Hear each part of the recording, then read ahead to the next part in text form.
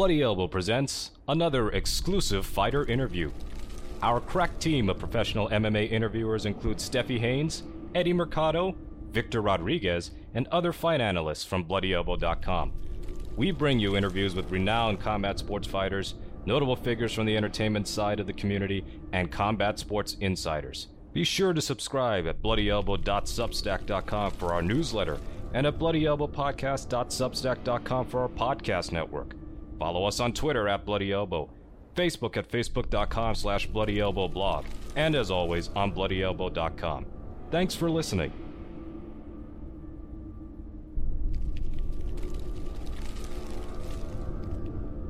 Bloody Elbow podcasts are proud to be sponsored by RevGear. They've been a pioneer in the industry and have grown into a formidable brand and true leader in the MMA gear market. Bloody Elbow listeners get 20% off. Go to revgear.com/Bloody Elbow email sign up.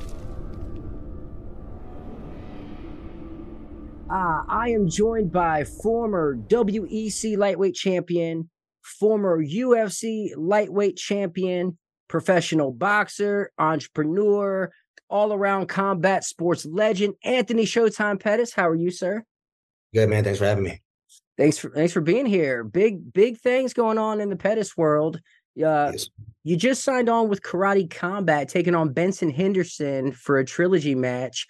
KC43 is going down December 15th in Las Vegas, Nevada. Now, of all things Karate Combat, I did not expect to see Anthony Pettis and I did not expect to see Benson Henderson in a trilogy match. So how in the world did this come to be? I think behind the scenes, man, they hired their new president, and he's one of those guys that just understands the playing field of mixed martial arts. I mean, what he has one of the best gyms right now with the Goat Shed, and his promoting skills of just his gym alone is crazy. So I think he had the idea. And then, he reached out. He had a couple guys in the background. Dean Tools, a good friend of mine. They bought the idea over to me, and I said, I love it. It was like one of those. I'm a free agent. I'm allowed to do karate combat. I'm allowed to box. I'm allowed to do my PFL, MMA fighting. So it was just one of those perfect opportunities, and it was in my hometown, my new hometown of Las Vegas against Benson Henderson. I was like, I can't say no to that. Yeah, and you really are just turning into a combat sports legend. I mean, you're doing the pro boxing like Roy Jones Jr. Yeah, crazy. Not only did you box Roy Jones Jr., you beat Roy Jones Jr. Like, how surreal was that moment? That was insane, because I grew up watching Roy Jones. Roy Jones beat Trinidad, and all of us in Puerto Rico, like all the Puerto Rican people, was like, man, thank you so much for beating Roy. I'm like, he was a little older, but I did it. But the just thinking of that, I'm like, man, it was in my hometown, beating a guy like Roy Jones Jr., like a legend of boxing, and the opportunity that came my way, just because of what I've done in my mixed martial arts career, because Roy fought Mike Tyson before me, and I'm like, there's no way I'm gonna knock this guy out. So let me get smart and use my boxing and my footwork, and I played it perfectly, bro. I think I fought him at 200 pounds too, and I usually fight at my highest weight class is 170, so I was already out of weight class. With 2-3 weight classes up, and a guy like Roy Jones with all the experience he had it was huge. Did you like not having to cut all that weight though? Oh man, that was the best, bro. Like I was gaining weight. I got to lift that whole training camp. I was lifting weights. Obviously not like going for like beach muscles, but like I could lift and like get my body feeling good. Because when I do strength and conditioning 4 times a week, I feel the best. Like my body feels the best. So then once I'm cutting weight, I got to pull it back. 2 times a week or 1 time a week, cardio base. Then all the injuries hurt and everything feels different. So yeah, I felt great during that camp. So what weight are you and Bendo fighting at? 171. Okay, sweet. Awesome. Okay. So 170 catch weight, because theirs is a 165 weight class. But yeah, he wanted that 170. I was up for either one. I'm like, I could make, because I plan on boxing at 168 for my next one. So I was like, that's already online to cut that weight. So that's a perfect weight for me. Awesome. Do you have an opponent already for that boxing match? I can't announce it yet, but yeah, it will be announced. Okay. It's announced after the Karate Combat. Yeah. That's so exciting. Well, on that Roy Jones card, Jose Aldo, he was on the undercard and he was boxing, and he was around back in the WEC days, cutting his teeth alongside of you. Was there ever a moment back in the UFC days where an opportunity to face each other came up? Yeah, we're gonna fight. Yeah, so like I just beat Donald Cowboy Cerrone, but Ben Henderson was fighting TJ Grant in Milwaukee, Wisconsin. So I would have had to wait for that fight to happen. So I'm like, yo, I call out Jose Aldo. I just text Data and I was like, hey bro, I could beat Aldo. I think that was the exact text. Like he's good, but I could beat him. And that set that whole thing up. So I fly out to Brazil to go do the press conference. We square off, we do everything. And I rolled with Phil Davis at my coach, Diego Morales, Diego Moraes' gym out in Brazil. And I put Phil in like this weird like knee bar, like kind of a calf slicer, but he just straightened his leg out, tore my LCL, and I got pulled out that fight, man. So I was gonna be one of the first guys. I was like the first guy that brought up the double champ thing. Like I moved down to 145 to fight Jose Aldo, then I was gonna move back up to fight Ben Henderson as that champ. But yeah, it didn't happen. God's plan, and Jose Aldo, all respect to that guy, bro. Like he's one of those guys that's pioneered the sport. Yeah, I mean, I love seeing him. I love that he got to box also. That's huge. The paydays are there.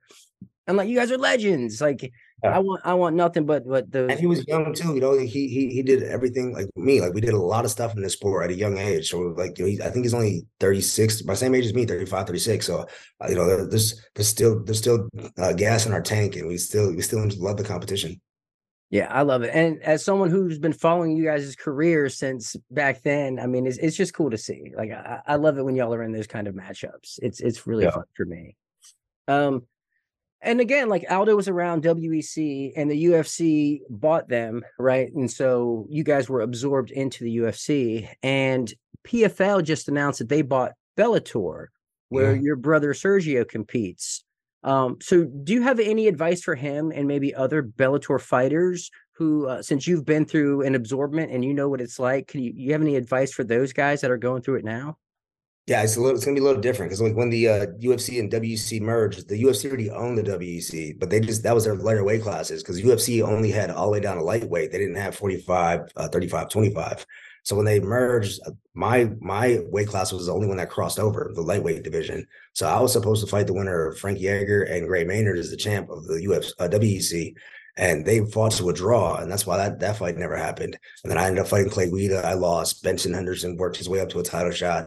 I worked my way up to a title shot, and then that's how the whole platform laid out.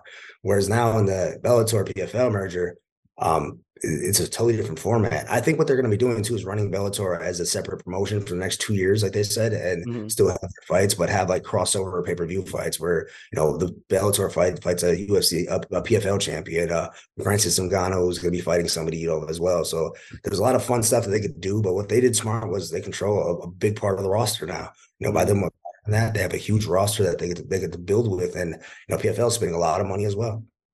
And do you think it's better for the sport for Bellator and PFL to be under one roof, or do you think it's better if they're separate entities, or what's better? It just depends on what Bellator was going to do. Because I know HBO just got out of boxing now. Showtime's out of combat sports, so it's like they really didn't have a home. And PFL is building strong. They're with ESPN, so I think it helps that brand bring together. As far as for the athletes, I mean, PFL's here to stay. Like they're not here. They're not spending the money for no reason. Like they have plans on staying, and they plan on building. They want to be. They're not even saying like even Don Davis did an interview with Ariel Helwani, and he wasn't saying like, hey, we're trying to build past the UFC. He was like, we're trying to be on the same playing field. When people talk about the mega giants in MMA sports promotions, they're going to talk about both of us. And I was like, that's awesome. So they're going to have to spend money to get to catch up to the UFC because the UFC controls the whole market right now, but it's interesting to see how it works. To access the bonus content of this show, you must be a paid subscriber. To do that, go to bloodyelbowpodcast.substack.com and subscribe today.